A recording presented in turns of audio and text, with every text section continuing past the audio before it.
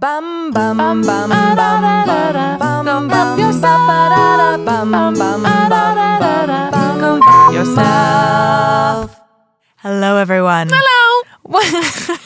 Welcome back to Go Help Yourself, a comedy self-help podcast to make life suck less. That's Lisa Linky. That's Misty Stinnett. Thank you. And this is the podcast where we review a popular self-help book. Each episode, we talk about how we feel about it, what we like, what we hate, what's working, what's dumb, what's nice, what's not. Keep going. That's it. I froze. okay. I froze. Okay. If you like what you hear, go buy the book. If you don't, Support the author. don't. If you don't. It's no sweat off our backs.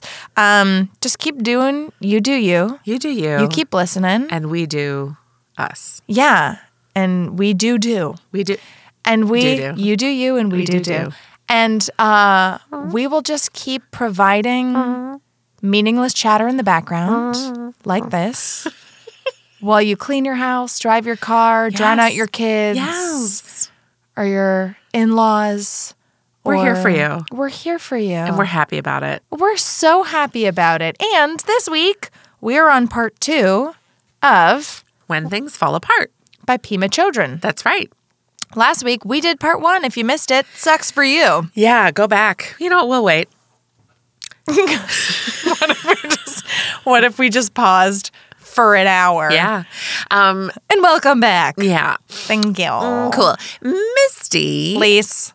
knowing that we've had a full week to kind of sit on this and digest this. Yeah, we're definitely not recording this in the same session that we recorded episode 1 in. We're just wearing the same outfits and are in the same place across the table. Misty is very into keeping up the facade for you listeners. Meanwhile, I'm like, show it all. You know, when we record a 2-part episode, it's in one session, people. Yeah. Could you imagine? I feel like if we didn't, I would sit down and be like, Who are what the you? hell did we say Who last are you? time? What is your name? I have forgotten everything about Call you. Me By Your Name. Oh, I haven't seen that movie yet. Me either. I hear Let's it's watch great. it together. Oh, let's Movie make night. a Friday. Okay, let's dive right in. So what did we cover on the last one we talked about? Well, let me ask you. Okay, it was 5 minutes ago, so let me try. We covered how to meditate and label things with unconditional friendliness. Yes. Like thinking. Yes. And that our thoughts are just like waves on a big blue sea or clouds in a big blue sky, something blue. Yes. We talked about how death and hopelessness are actually our friends. Yeah. And if that sounds fucking weird to you and you're listening to this for the first time, it sounded weird to me too. Well, yeah, but also just- we experience death all day long. Yeah, the endings of things, complications of things. So that was the thinking about death in broader terms like that was really interesting, I think. And just about that when you don't attach to fear or hope, you are no longer coming from a place of scarcity. Yes. Because I think we said fear is you're afraid you'll lose what you have, so scarcity, or it'll be taken away.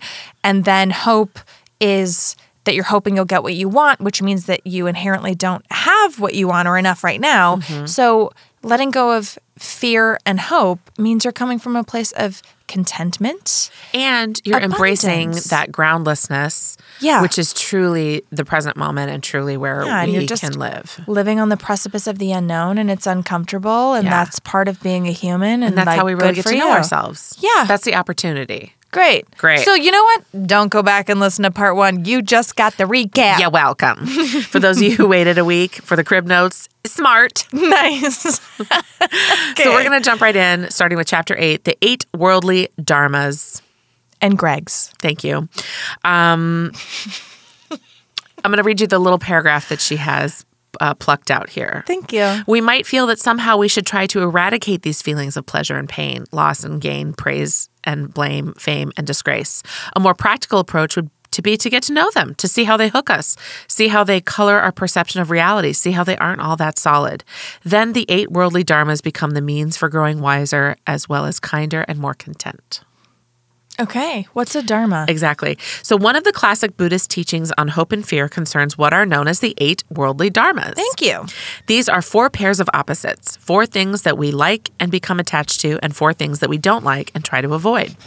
The basic message is that when we are caught up in the 8 worldly dharmas, we suffer. First, we like pleasure and we are attached to it. Conversely, we don't like pain. Thank you. Second, we like and are attached to praise, and we try to avoid criticism and blame. Third, we like and are attached to fame, and we dislike and try to avoid grace. And finally, we are attached to gain, to getting what we want, and we don't like losing what we have. So they are yes, thank you. pleasure and pain, Okay. loss and gain, praise and blame, fame and disgrace. Oh, praise and blame. Yes. Okay. So according to this very simple teaching, becoming immersed in these 4 pairs of opposites, pleasure and pain, loss and gain, fame and disgrace, praise and blame, is what keeps us stuck in the pain of samsara, which you might remember is the cycle of hopelessness because we keep imagining that we will get what we want and avoid pain, right? Yeah, or that somehow we can get out of this cycle and be free of, right? Yes. Yeah. She says, let's take praise and blame. Someone walks up to us and says, you are old. I also fuck that person. If it just so happens that we want to be old, we feel really good. Wait, is that, you said blame? Yes, praise and blame. You're old. I blame you for being old. Someone walks up to us and says, Ridiculous. you are old. If it just so happens that we want to be old, we feel really good. If we feel as if we've just been praised. Oh. That gives us enormous pleasure and a sense of gain and fame. But suppose we have been obsessing all year about getting rid of wrinkles and firming up our jawline.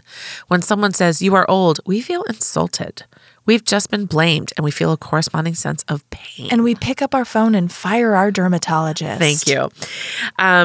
She says, even if we don't talk about this particular teaching any further, we can already see that many of our mood swings are related to how we interpret what happens. Oh, yeah. Which I think is what you were talking last episode about. Doesn't it seem like it would be a boring life? Mm-hmm. And I think what she's saying is it's not a boring life because all of the excitement is happening on your introspection and understanding who you are and how you're interpreting the world. Yeah, well, that was before I realized it was from a place of contentedness. Yes. Yeah. Yes. Yeah. She says, we carry around a subjective reality that is continually triggering our emotional reactions, which reminds me of Eckhart Tolle. Mm-hmm. Mm-hmm. And the irony is that we make up the 8 worldly dharmas.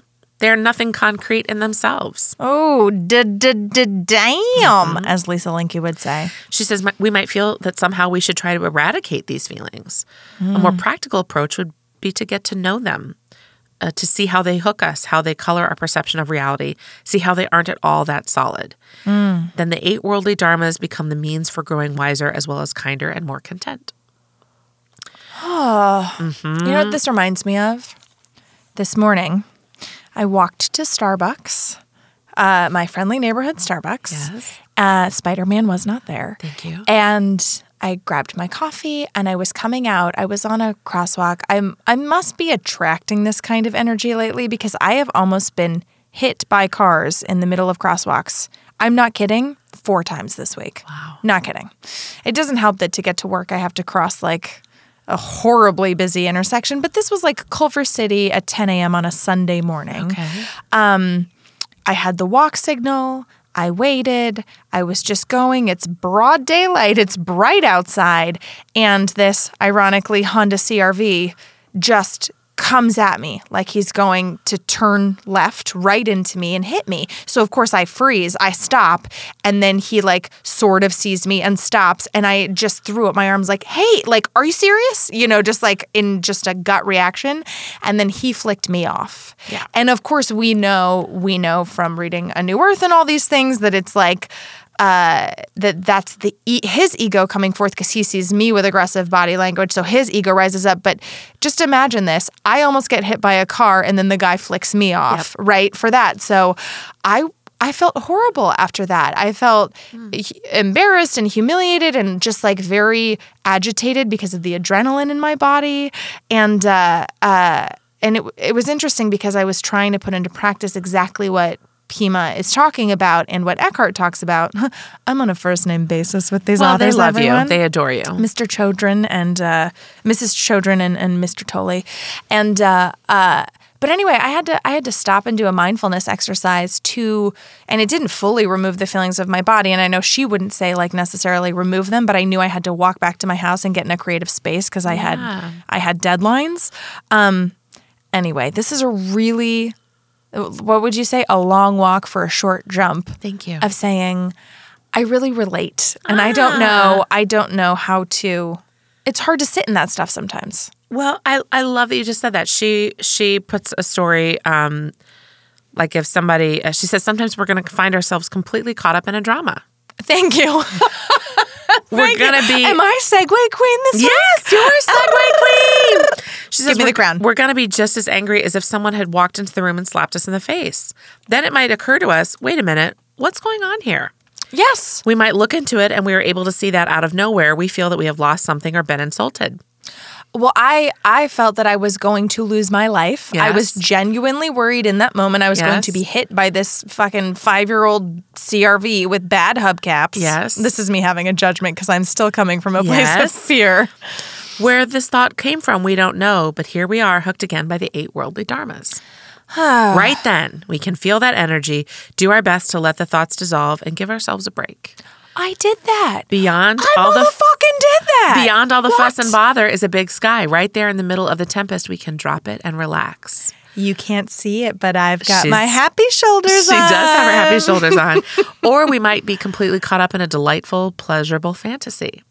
We look into it and see that out of nowhere, we feel we have gained something, won something, been praised for something. What pops up is out of our control, totally unpredictable, like images in a dream. But it comes, and we're hooked again by the 8 worldly dharmas. Do you know what's so funny? Yes. That's like the charisma myth. Yes. Olivia Fox-Cabane is like, do whatever you need to do to make yourself feel powerful and confident and because your brain will take over your body and exuberate? Exude all of this great, thank you, body language. But it's so interesting. Kima saying don't. Well, that's it's also so false. interesting that I think we are very attuned to becoming very introspective when something quote unquote negative happens. Mm-hmm. But when something positive happens, we don't get very introspective about it at all. You're right. So she says, we can explore these familiar pairs of opposites in everything we do. Instead of automatically falling into habitual patterns, we can begin to notice how we react when someone praises us. When someone blames us, how do we react? When we've lost something, how do we react? When we feel we've gained something, how do we react? How do we attach either one of those to our ego? Do we feel pleasure or pain? Or is there a whole libretto that goes along with it? Oh, God, a libretto. For sure, there's the Misty Stinnett libretto. Yes! When we become inquisitive about these things, look into them, see who we are and what we do with the curiosity of a young child, what might seem like a problem becomes a source of wisdom. Oddly enough, this curiosity begins to undercut what we call ego pain or self-centeredness, and we see more clearly. And I just wrote, I don't get introspective and curious about all the positive side of emotions, right? I don't either. We don't take that opportunity to know ourselves deeper. Oh my God, I'm self-assigning myself homework. Okay. Can I do that? You sure can. Can I notice all the positive things? She says this letting things go is sometimes called non-attachment, but not with the cool, remote quality often associated with that word. This non-attachment has more kindness and more intimacy than that. It's actually a desire to know, like the questions of a 3-year-old. We want to know our pain so we can stop endlessly running. We want to know our pleasure so we can stop endlessly grasping. Oh. Then somehow our questions get bigger and our inquisitiveness more vast. We want to know about loss so we might understand other people when their lives are falling apart. We want to know about gain so we might understand people when they are delighted or when they get arrogant and puffed up and carried away. When we become more insightful and compassionate about how we ourselves get hooked, we spontaneously feel more tenderness for the human race. Yes, we do. We sure do. Don't we? I'm skipping the chapter called 6 Kinds of Loneliness, but it was very interesting in case you want to read the book. Thank you. There is a chapter called Curious About Existence, and I wrote, I'm going to love this. She says there are 3 truths, traditionally called 3 marks of our existence: impermanence, suffering, and egolessness. These words sound threatening. Yes, they do. It's easy to get the idea that there is something wrong with impermanence, suffering, and egolessness, which is like thinking that there is something wrong with our fundamental situation. But there's nothing wrong with impermanence, suffering, and egolessness. They can be celebrated. Our fundamental situation is joyful. I am going to be Lisa Linky for a second. Okay, I'm down for that. And say, okay, so Nazi Germany, World War II. Yes. You wake up in a concentration camp. You're Jewish. Yes. Half your family's dead. Yes. You could die any moment. Yes. That should be joyful. Well, I would say if I'm being asked to be Pema Chodron right now, which I am not an ordained Buddhist nun who has really understood. Be optimistic. That's not my Don't path. attach to hope.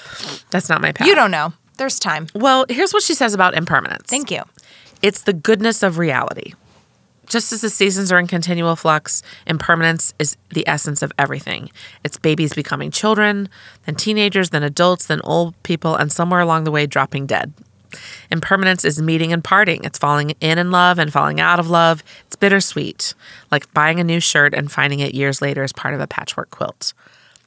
People have no respect for impermanence. We take no delight in it. In fact, we despair of it. We regard it as pain. I have to stop you because you're answering this with a totally unrelated. This is a quote. I feel like you're deflecting. No, because I'm going to answer her three things. Okay, Impermanence, great. suffering, and egolessness. Okay, great. Okay? So I guess if I realized I had the possibility of dying, that's part of impermanence, right? Yeah, but she was saying your suffering can be celebrated and can be joyful, right? Am I remembering that right? Uh-huh. And she says, our suffering is based so much on our fear of impermanence. Oh, okay.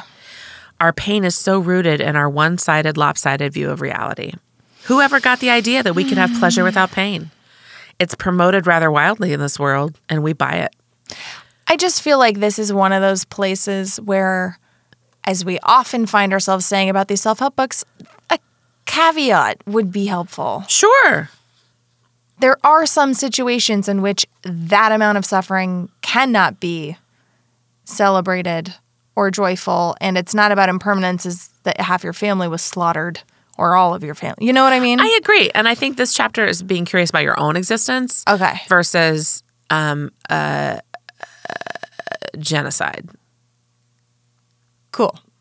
But Oh my God. I do think that I'm not laughing at genocide. Oh my God. I do think that when we talk about how compassion can expand into larger parts of the world, it's a pretty interesting point. Okay. So let me get there. Okay. The point isn't to cultivate one thing as opposed to another, but to relate properly to where we are. So inspiration and wretchedness complement one another. With only inspiration, we become arrogant. With only wretchedness, we lose our vision. So we have to really understand how both sides of the coin and where we relate to those. Okay. Then she talks about ego, and I was like, this is totally... Can we also celebrate egolessness? Often we think of egolessness as a great loss, but actually it's a gain. Yes. The acknowledgement of egolessness, our natural state, is like regaining eyesight after having been blind or regaining hearing after having been deaf. Egolessness has been compared to the rays of the sun. With no solid sun, the rays just radiate outward. In the same way, wakefulness naturally radiates out when we're not so concerned with ourselves. Egolessness is the same thing as basic goodness or Buddha nature, our unconditional being. It's what we always have and never really lose. An ego could be defined as whatever covers up basic goodness. Yeah. She said, egolessness is a state of mind that has complete confidence in the sacredness of the world. It is unconditional well-being, unconditional joy that includes all the different qualities of our experience. Does that mesh with Tolle or no? 1,000%. Yeah. Okay, I love it. Yeah. Okay, so after impermanence is suffering. Yes. When suffering arises in our lives, we can recognize it as suffering. We can recognize suffering as suffering. Thank you. Thank you. I mean, she's like, all kinds of suffering, but even just suffering can be suffering. Yeah. Then we can be curious, notice, and be mindful about our reactions to that. Again, usually we're either resentful and feel cheated, or somehow we're delighted. But whatever our reaction is, it's usually habitual. I like that you whispered that like it's a secret. When egolessness arises, we can recognize it as an egolessness, a fresh moment, a clear perception of a smell or a sight or a sound. So it doesn't have to be a big deal. Egolessness is available all the time. Curiously enough, we also experience egolessness when we don't know what's happening, when we've lost our reference point, when we get a shock and our mind is stopped. We can also notice our reactions to that. Yeah. So those are the three to be curious about your existence. Again, impermanent suffering and egolessness. Cool. So as for somebody waking up in Nazi Germany, I was just wondering about the statement about you suffering in your inherent situation can be celebrated. I mean, I guess what she would say is that by just experiencing the present moment and being egoless and experiencing egolessness and acknowledging suffering and not living in that samsara, that you can experience more contentment. Do you know what I mean? Yeah. Right? I mean, that's just such a hard...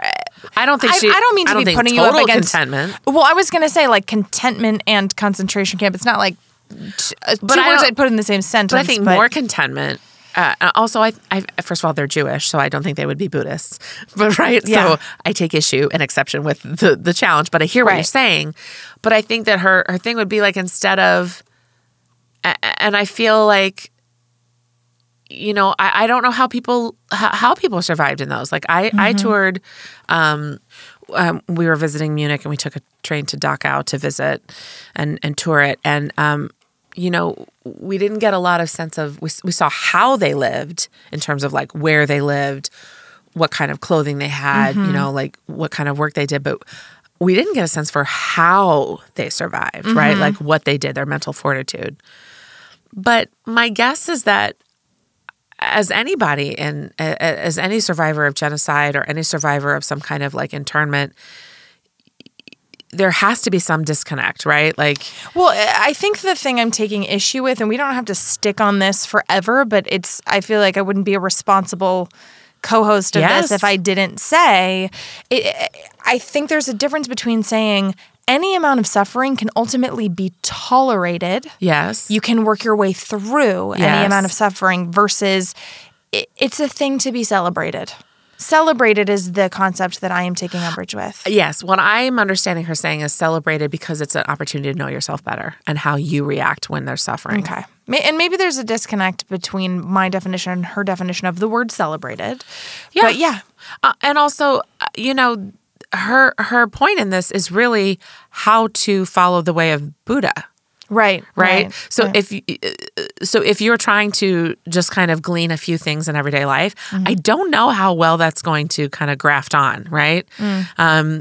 But if you wanted to become an ordained nun or monk, like this is the beginning of the way, right? Right. And, you know, life is suffering in it from a Buddhist mindset. Right. So I do believe that they do think that there is celebration and suffering because there is this groundlessness, and that's the only thing that you can count on. Okay. Okay, now we're talking about widening the circle of compassion. Great. All right. So she says, when we talk about compassion, we usually mean working with those less fortunate than ourselves. However, in working with the teachings on how to awaken compassion and trying to help others, we might come to realize that compassionate action involves working with ourselves as much as working with others. Yeah. Compassionate action is a practice, one of the most advanced. There's nothing more advanced than relating with others. There's nothing more advanced than communication, compassionate communication. To relate with others compassionately is a challenge. Really communicating to the heart and being there for someone else, our child, spouse, parent, client, patient, or the homeless woman on the street, means not shutting down on that person, which means, first of all, not shutting down on ourselves. This means allowing ourselves to feel what we feel without pushing it away. It means accepting every aspect of ourselves, even the parts we don't like. I find that it's a lot easier to be compassionate and show up for someone and create a space and a dynamic when I'm not overworked or at my wit's end. I do feel like as an introvert and probably as an extrovert, but I don't know, I'm an introvert. It takes a lot out of me to do any people interaction. For sure. So, I get flooded when I drive past a homeless encampment. Like I immediately get flooded. It's too hard for me to be compassionate to them in the moment because all I can deal with is my pain, right? Right. I'm not able to set that aside. I can't be compassionate with myself in that moment. Right. So I can't even get to helping them. Right. So she says being compassionate is a pretty tall order. All of us are in relationships every day of our lives, but particularly if we are people who want to help people with cancer, people with AIDS, abused women or children, abused animals, anyone who's hurting. Something we soon notice is that the person we set out to help may trigger unresolved issues in us. Even though we want to help, and maybe we do it for a few days or a month or two, sooner or later, someone walks through that door and pushes all of our buttons. We find ourselves hating those people or scared of them or feeling like we just can't handle them. This is true always if we are sincere about wanting to benefit others. Sooner or later, all our own resolved issues will come up and we'll be confronted with ourselves. Yep. I mean, this sounds like, and maybe it's because we're reading this later in the podcast. Yeah. You know, if this had been one of the first books we'd read, maybe some of these concepts would be feeling more novel to me. But it feels like we've heard it a lot. You know, things that you react to in other people are things that you generally don't like about yourself. And I've heard that. I mean, and maybe this because I heard this from my parents growing up a lot. Like I heard that my whole life growing up. I never heard it until last year. Okay. Yeah. So, you know, if I was, and maybe that's because my mom was always very compassionate, and I'd be like, I fucking hate that about this person. She'd be like, well, what do you think about yourself is resonant in that? And I'd be like, well, now I hate you. Your mom is so self-aware. Well, all right. What we hate in ourselves, we'll hate in others. To the degree that we have compassion for ourselves, we'll also have compassion for others. Oh, I'd never heard it like that before. Oh, shit. Having compassion starts and ends with having compassion for all those unwanted parts of ourselves, all those imperfections that we don't even want to look at. Your face is amazing. Her eyes are so wide right now. Well, because I feel like this is... It's twofold. I feel like it's giving me permission to have compassion for myself. Yes. And I think so many of us are taught to find faults. Yes. It's like in Mean Girls when they're all picking themselves apart in the mirror. Like, oh no, my nose is my pores are so big. My thighs are huge. Do you remember that Amy Schumer sketch where they all hated themselves and the one girl took the compliment? Yeah. And then Amy's like, oh, everybody thank blew you. up. And then literally their minds exploded. Yeah. And then I think the second reason that I had such a strong reaction is I didn't even know I needed permission to be compassionate to myself. So I'm having a moment of self-awareness. But even understanding that, and I'm sure this is from like deep conditioning, you know, about being a woman, and I identify as a woman. And so it's like sometimes we don't give ourselves permission to do things until they're for the good of other people. Yes. And I shouldn't need permission to do that. And I shouldn't need that caveat, but I apparently do. And so I'm processing that, and holy shit. Thanks for sharing that. Thanks for being vulnerable. Oh, girl, I'm here for it. It's just us chickens. And then she said the sentence that made me do an exclamation point. Oh my God. She said, compassion isn't some kind of self-improvement project or ideal that we're trying to live up to. Exclamation point. Because I was like, it feels like fucking self-help, right? It does. It does. It feels like, oh, you know that you're a good person when you have compassion for other people. Yes. I feel like whenever someone says, oh, that person's a good person, we automatically think they care about other people. They understand other people. They have time for other people. There's shit that they hate about themselves too. That's right. Thank you. Then she talks about blame, and blaming is a way to protect our hearts, to try to protect what is soft and open and tender in ourselves. Rather than own that pain, we scramble to find some comfortable ground. Yeah. Then she has this really great way. And my mom always used to get so mad because people would say, sit in your feelings. And she'd be like, what the fuck does that mean? Although, you know, Linda would never cuss. So she'd say, what does that mean? Oh, no. So do you know, you've heard that phrase, sit with your feelings? Yeah. Do you know what that means for you? Did somebody ever explain it to you? You know, most of the self-awareness I've gotten has been as an adult, and it started like 5 years ago when I went to therapy for the first time, and then it accelerated when I started taking Voice Club with Matt Beisner. Yeah. And so he is really the first person who has said, he talks about tolerating discomfort, but that's what it is. Whatever comes up and makes you uncomfortable, sit with it, lean into it. If there's a student that you find that is triggering you, go towards them. Yes. Get to know them better. So that's what it means for me, is to not change it and just go, oh yeah. And then there was one therapist who said, what if you just said, this is present for me right now. Because I used to get really agitated that I'd feel a certain way and couldn't change it. Why am I feeling? I'd blame myself and something's wrong because I'm feeling pain. Double down. Thank you. Yeah. So it just means for me, don't change it. Let it be there. And sometimes in the background, there is an awareness of like, oh, cool, I'm doing myself a solid and just letting myself feel shitty for the 20-minute drive home or whatever. I love that. I'm going to read because after I read this, what she did, I said, this is such an interesting way of describing sitting in your feelings, what she said. So she says, the way to start would be first when we feel the tendency to blame, try to get in touch with what feels like to be holding on to ourselves so tightly.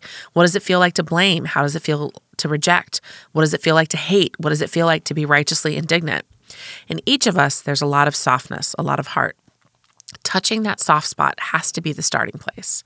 This is what compassion is all about. When we stop blaming long enough to give ourselves an open space in which to feel our soft spot, it's as if we're reaching down to touch a large wound that lies right beneath the protective shell that blaming builds.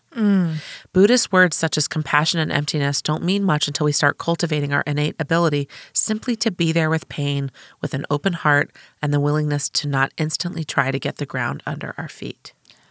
It is so hard to feel pain. It is. Especially emotional pain. Yes. Yeah.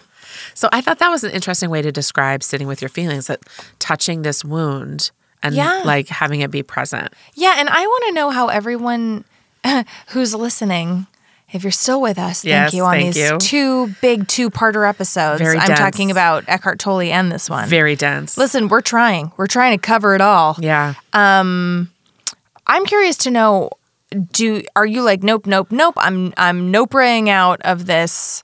That's a callback to Lavia Jais. Yep. I'm judging you. She said nopra, and I love it. I'm taking it. I'm borrowing. I'm expanding. Some would call that appropriating. I'm just going to go ahead and let her have that one. It's a lot of self-awareness happening on this podcast. That was a whole damn journey. Oh, God. I just want to know, do you squirm when you think about feeling your feelings? I have some friends who are like, nope, I don't. I refuse. And then I have some friends who are like, I just love a good cry in the morning. And, you know. Well, and I feel like there's different ways of feeling feelings, right? Yeah. We would love to hear what you guys say. Yeah. How do you tolerate it? So, again, we're talking about widening the circle of compassion here. She says we start with ourselves. We make ourselves right. We make ourselves wrong every day, every week, every month, every year of our lives. We feel that we have to be right so that we can feel good. We don't want to be wrong because then we'll feel bad. But we could be more compassionate towards all these parts of ourselves. The whole right and wrong business closes us down and makes our world smaller. Yeah. Wanting situations and relationships to be solid, permanent, and graspable obscures the pith of the matter, which is that things are fundamentally groundless.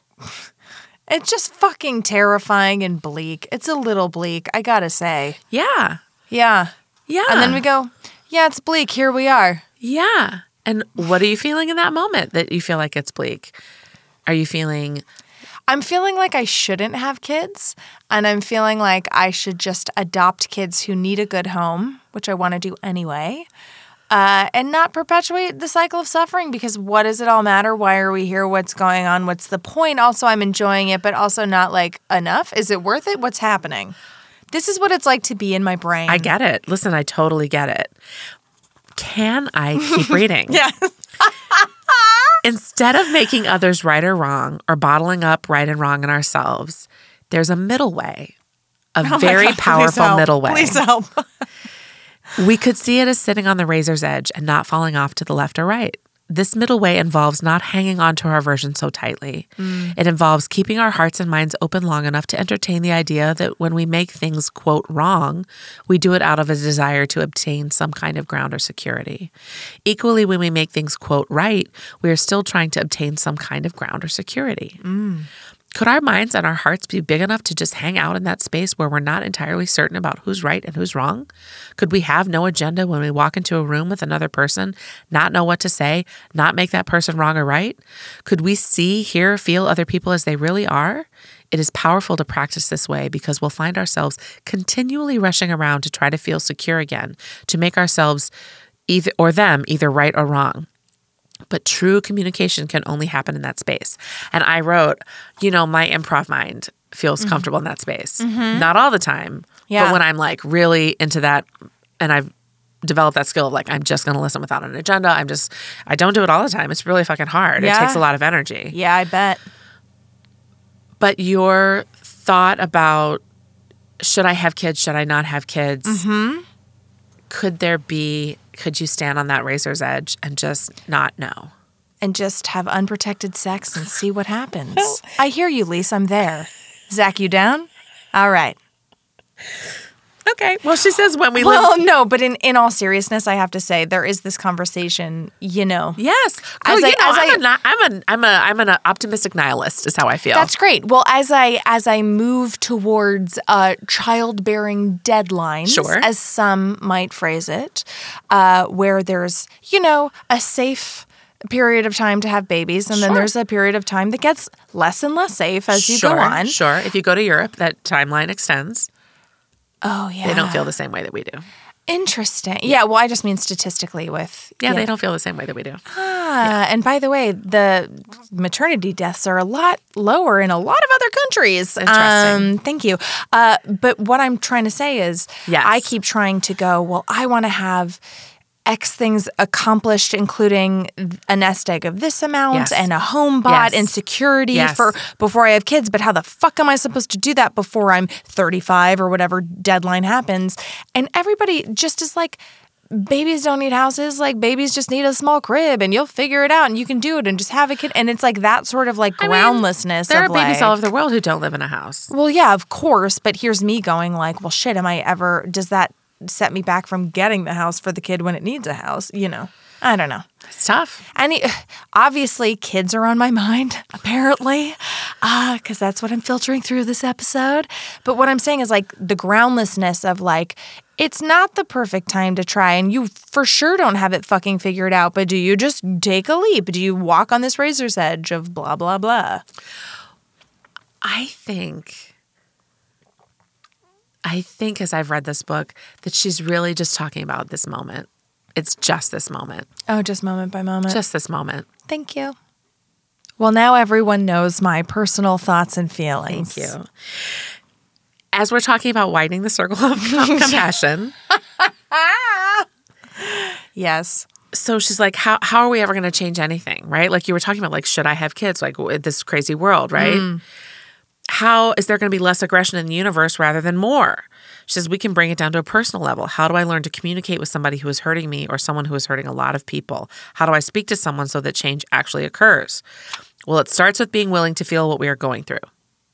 It starts with being willing to have a compassionate relationship with the parts of ourselves that we feel are not worthy of existing on the planet. Mm-hmm. If we are willing through meditation to be mindful not only of what feels comfortable, but also of what pain feels like, even if we aspire to stay awake and open to what we're feeling, to recognize and acknowledge it as best as we can in each moment, then something begins to change. So what she's really saying is that the practice of compassion can ultimately change how we feel about ourselves. Mm-hmm.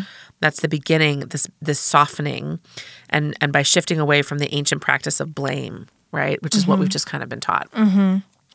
And then that will ultimately, over time, change the world. So I like that she's like, you don't have to change the world. Yeah. You just have to be willing in one moment, in this out-breath, to sit with how you're feeling and face it. Yeah. That feels very Eckhart Tolle as well. Yeah, right? Yeah. That's all you have is now. Yes. Great. So I'm just going to talk about this practice called Tonglen, Tonglen, because I want to talk about what to do. I love this, what she said about when you feel, if we primarily try to shield ourselves from discomfort, we suffer.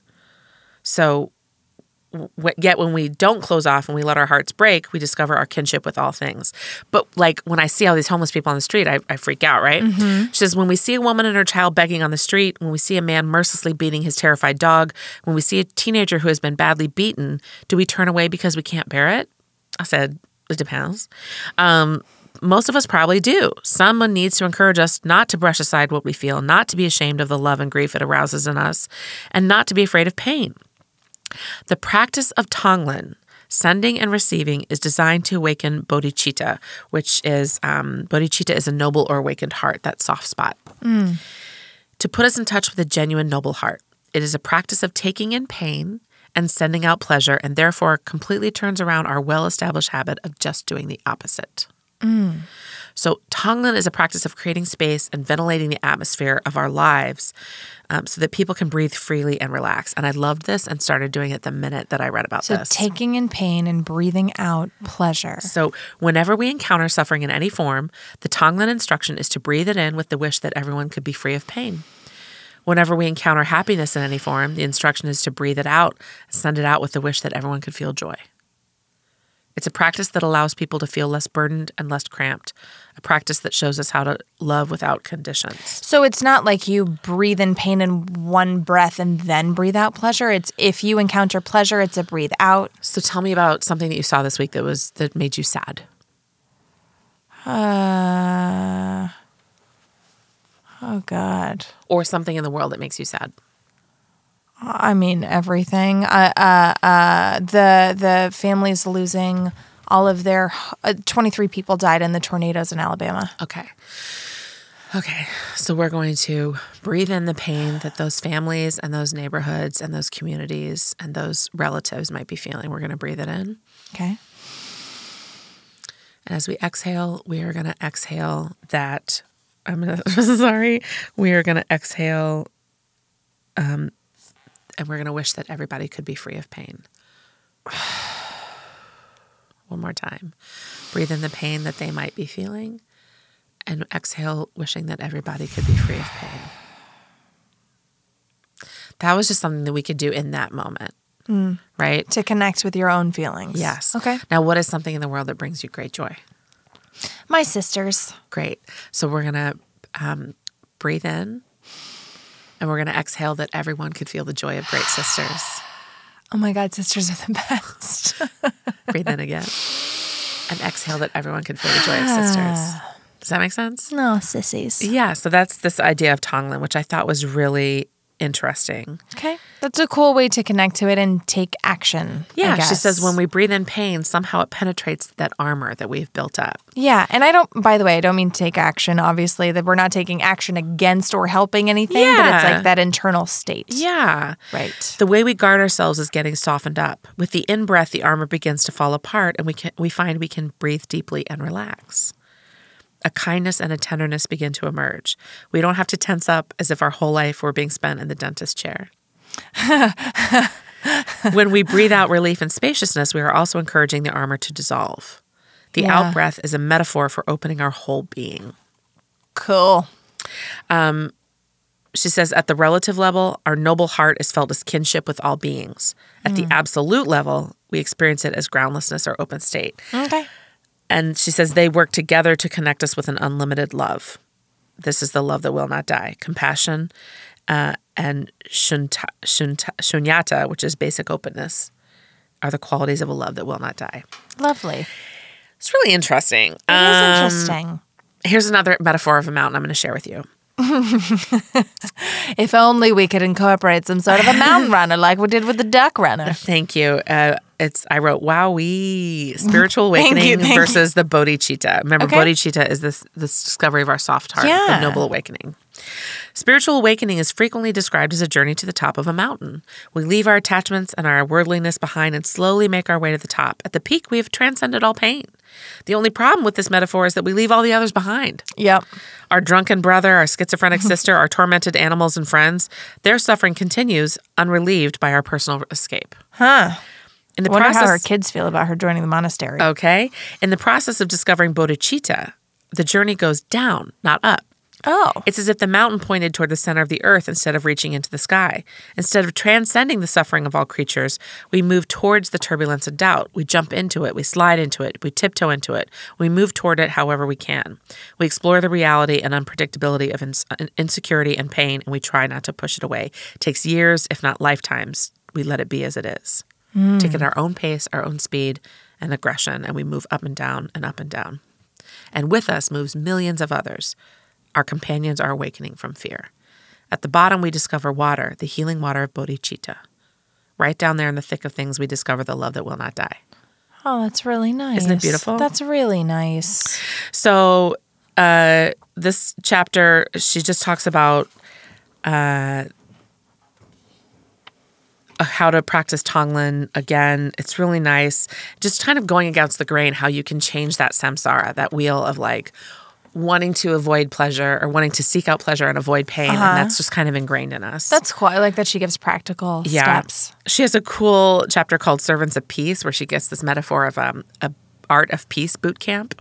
Oh. And it would be run by like Nelson Mandela, Mother Teresa, and His Holiness the Dalai Lama. Oh my God, sign me up. Yes, and instead of learning how to like shoot guns, we would like learn meditation practice in Tonglen, right? Amazing. And she teaches this 6 paramitas. The 6 paramitas are the 6 activities of the servants of peace, or transcendent actions. These are generosity, discipline, patience, exertion, and meditation. And prajna is the 6th. So there's a lot of, this is where we're getting like deep into Buddhism. Well, I was going to say this book is so, for being 140 pages, like, yes, it is so dense. Yes. Okay, so she has this great chapter on opinions. And no, she doesn't say they're like assholes. But she says, one of the best practices for everyday living when we don't have much time for meditation is to notice our opinions. So when we're doing sitting meditation, part of the technique is to become aware of our thoughts, right? Mm-hmm. And then without judgment, without calling them right or wrong, we simply acknowledge that we are thinking. Yeah. It's an exercise in non-aggression towards ourselves. Great. When we're not in meditation, we can begin to notice our opinions just as we notice what we're thinking when we're meditating. This is an extremely helpful practice because we have a lot of opinions and we tend to take them as truth. We do. Mm-hmm. I do. But actually, they aren't truth. They're just our opinions. We have a lot of emotional backup for these opinions. They're often judgmental or critical, and they're sometimes about how nice or perfect something is. In any case, we have a lot of opinions, she says. Opinions are opinions, nothing more or less, and we can begin to notice them and begin to label them as opinions just as we label thoughts as thoughts. Just by this simple exercise, we are introduced to the notion of egolessness. All ego really is our opinions, which we take to be solid, real, and the absolute truth of how things are. Mm-hmm. To have even a few seconds of doubt about the solidity and absolute truth of our own opinions, just to begin to see that we do have opinions, introduces us to the possibility of egolessness. Yeah. We don't have to make these opinions go away, and we don't have to criticize ourselves for having them. We could just notice what we say to ourselves and see how much of it is just our particular take on reality, which may or may not be shared by other people. We can just let these opinions go and come back to the immediacy of our experience. Thank you. We can come back to looking at someone's face in front of us, to tasting our coffee, to brushing our teeth, to whatever we might be doing. If we see our opinions as opinions and even for a moment let them go and then come back to the immediacy of our experience, we may discover that we are in a brand new world, that we have new eyes and new ears. Right? She says, when I talk about noticing opinions, I'm talking about noticing them as a simple way of beginning to pay attention to what we think and do and how much energy comes along with that. Yeah. Then we can also begin to realize how solid we make things and how easy it is to get into a war in which we want our opinions to win and someone else's to lose. It is especially tempting to do this when we're engaged in social action. Oh, yeah. I did not expect her to take this direction. She says, she uses an example of an ozone layer. We can rightly say that the thinning of the ozone layer is a scientific fact. It's not simply an opinion. But if the way that we work with trying not to further harm the ozone layer is to solidify our opinion against those who we feel are at fault, then nothing ever changes. Negativity begets negativity. In other words, no matter how well documented or noble our cause is, it won't be helped by our feeling aggression towards the oppressors or those who are promoting the danger. Nothing will ever change through aggression. Well, so what does she recommend we do? Well, she says you could say that not much changes through non-aggression either. I said, Pima. However, non-aggression benefits the earth profoundly. The root cause of famine, starvation, and cruelty at the personal level is aggression.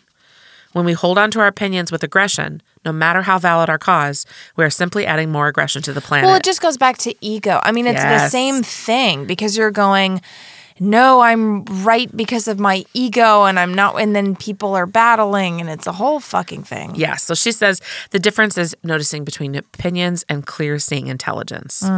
Intelligence is like seeing thoughts as thinking and not having opinions about whether these thoughts are right or wrong. Okay. Then she goes into, it's good for us to sort out what's opinion, what's fact. Yes, I'm like, of course. And she says this process requires enormous patience. It's important to remember while we're out there non-aggressively working for reform, even if our particular issue doesn't get resolved, we're adding peace to the world. It's a little slow for me. Yeah, but Yeah, it's just like when people are clearly wrong and greedy and killing the planet. I It's know. hard. It's hard. And we don't have a lot of time to be like, I hope we have 12 Also, this years. was written in 1997. Thank you. Got it. Okay. She says, notice your opinions. If you find yourself becoming aggressive about your opinions, notice that. If you find yourself being non-aggressive, notice that. And I said, well, Gay Hendricks loves this chapter for me because I'm very aggressive about my opinions about him. But that's why we love you. The last chapter that I'm going to talk about is reversing the wheel of samsara. Okay. Somehow we keep distancing ourselves from the Dharma. It's as if we regard it as philosophy or a crash course in self-improvement, and no matter how often we are encouraged to make meditation and the teachings relevant to our emotional life, we continue to forget to apply it when we get stuck. When we are angry with someone or brokenhearted, when we want to get even or commit suicide, at times like this, we don't seem to think meditation or the teachings quite cut the mustard. They don't speak to the realness of the situation. Many people say that meditation is not enough, that we need therapy and support groups to deal with our most stuck patterns. They feel strongly that Dharma doesn't quite penetrate our confusion deeply enough. I often suggest therapy for a student. I see it as a specific, skillful means that for some people is extremely helpful. For some of us, working closely with a non-judgmental therapist allows us to overcome our fears and finally develop loving kindness for ourselves. Thank you, Pima. Thank you, Pima. And she says, for myself, I know that for many of us, the Dharma supplies itself supplies the tools and support we need to find our own beauty, our own insight, and our own ability to work with neuroses and pain. Wait, so she says some people need to work with a therapist, and we're like, great. And then she's like, but for me, I'm good. Well, no, but she's saying but for me. She said at the same time, I know that not only is the Dharma more revolutionary, she's saying that to truly be willing to be with yourself, if you can do it, some people need a non-judgmental therapist to help them develop loving kindness. I do. I do too. She's not judging it. I think she's also saying, And also for the Dharma's her, powerful. her philosophical life, Yeah. is that you can. Okay. Okay. Yes.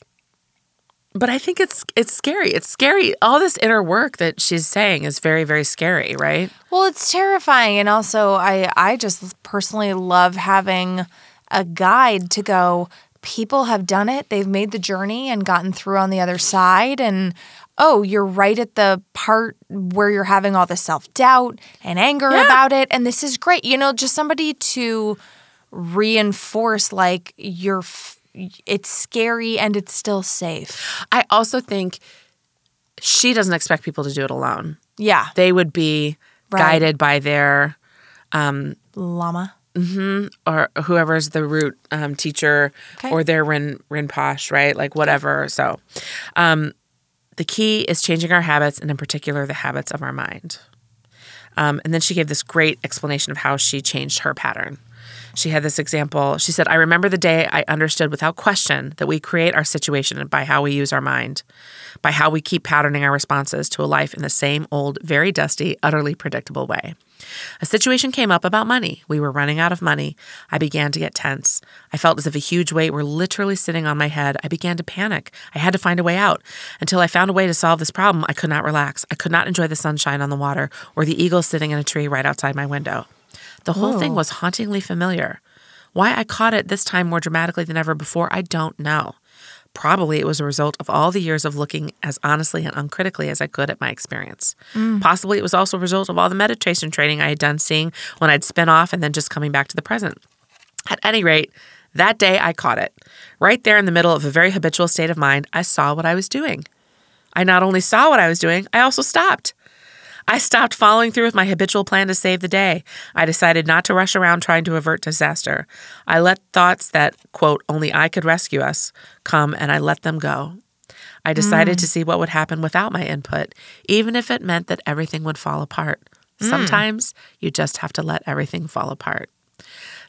Your eyes are so wide. Stopping my actions was the first step and the hardest one. Not saving the day was going against the grain of how I operated. I felt like there was a huge wheel that had colossal momentum for going in a habitual direction, and I was turning it around. That's what the Dharma is about, turning all our habits around, reversing the process of how we make everything so solid, reversing the wheel of samsara. It starts with catching ourselves when we spin off in the same old ways. Usually we feel that there's a large problem and we have to fix it. The instruction is to stop. Do something unfamiliar. Do anything besides rushing off in the same old direction up to the same old tricks. So she said, I could experiment this way without becoming rigid or harsh because of the training I'd had in making friends with my thoughts and emotions. Somehow, without cultivating unlimited friendliness for ourselves, we don't progress along the path. When we meditate and we hear the teachings, it helps to remember that we are engaged in developing kindness.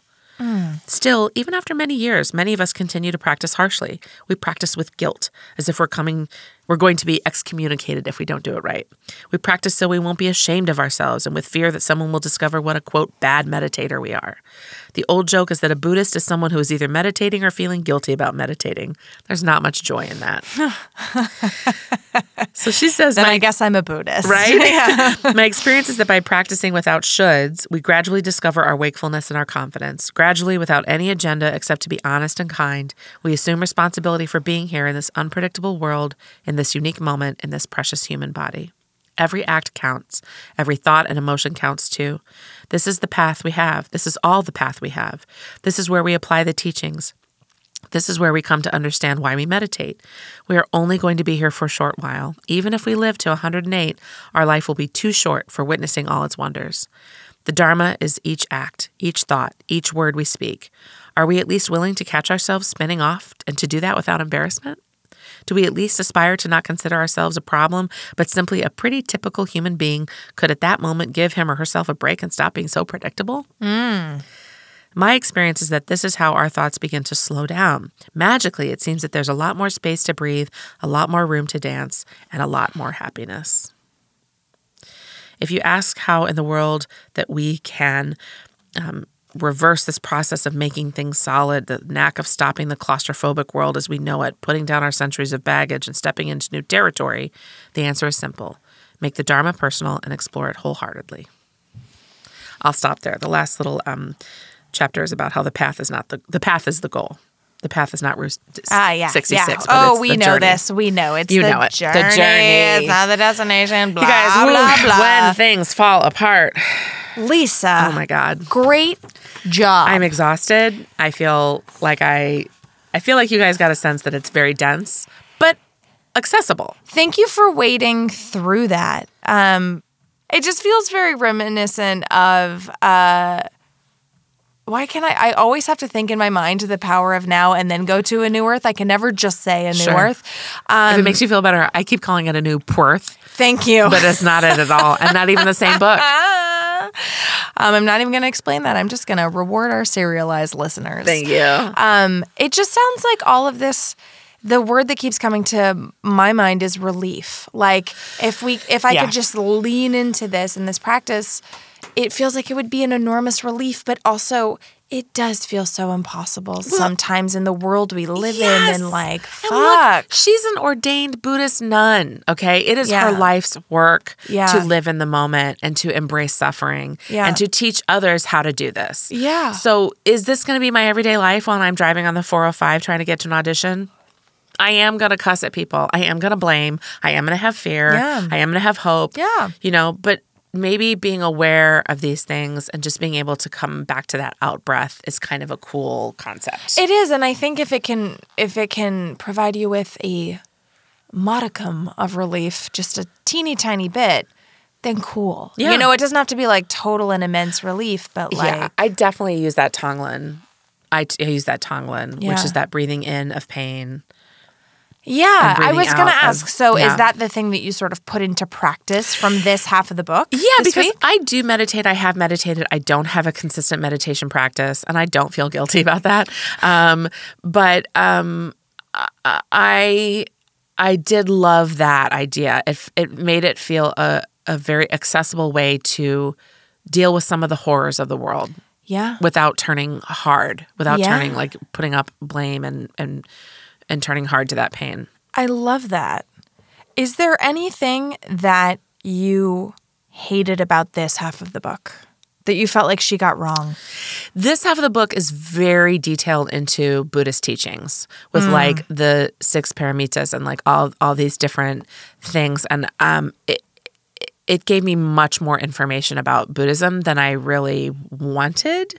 But also, I'm not going to tell an ordained nun to be like, could you stop just it. like back Could off? you maybe not talk about your belief system so much? Thanks. So, but it's also interesting. And she makes it very accessible and very understandable. Yeah, it sounds like the book was not one long sentence. No. Like Small A chapters. New Earth was. Yeah. And not an Escher at all. Great. And then who is this book perfect for and who is it terrible for?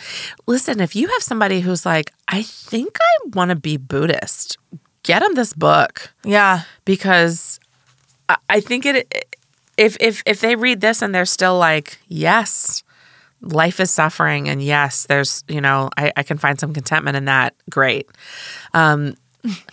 I don't know if I were like an addict and somebody handed me this book, I might be like, go fuck yourself. Yeah. Because telling me how I should handle my business might be tough.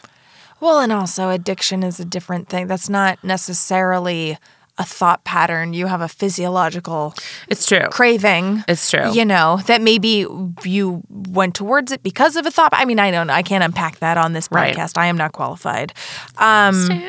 Stem. Truly outrageous. Truly outrageous. Ooh, Stem. Do you have anything happy to leave us with or like a transition segment? Yeah. I mean, often I feel very disconnected because I have such a, I don't want to say negative, but a very kind of like nihilistic view of things. Yeah. Critical thinking. I grew up in a home, I don't know do you know what my dad did? No. He was a professor of finance at the university in Champaign, and then his second career was making second career. He was an expert economic witness in cases of wrongful death or injury. Oh my God. So I kind of always grew up in this house knowing like of terrible events that happened to people. Oh. Like I was never allowed on a trampoline. I was never allowed on a scooter. I was never allowed, because my dad had always testified in a case where a kid had ended up brain damaged because of this. Like I always knew about the potential bad things that could happen. Oh my God. And it really framed my life in I am very grateful for it because it made me not take life for granted. Do you know what I mean? Yeah. And no. Yeah, but it just seems like never on a trampoline, never on a scooter, being exposed to all these horrible things is a whole other thing.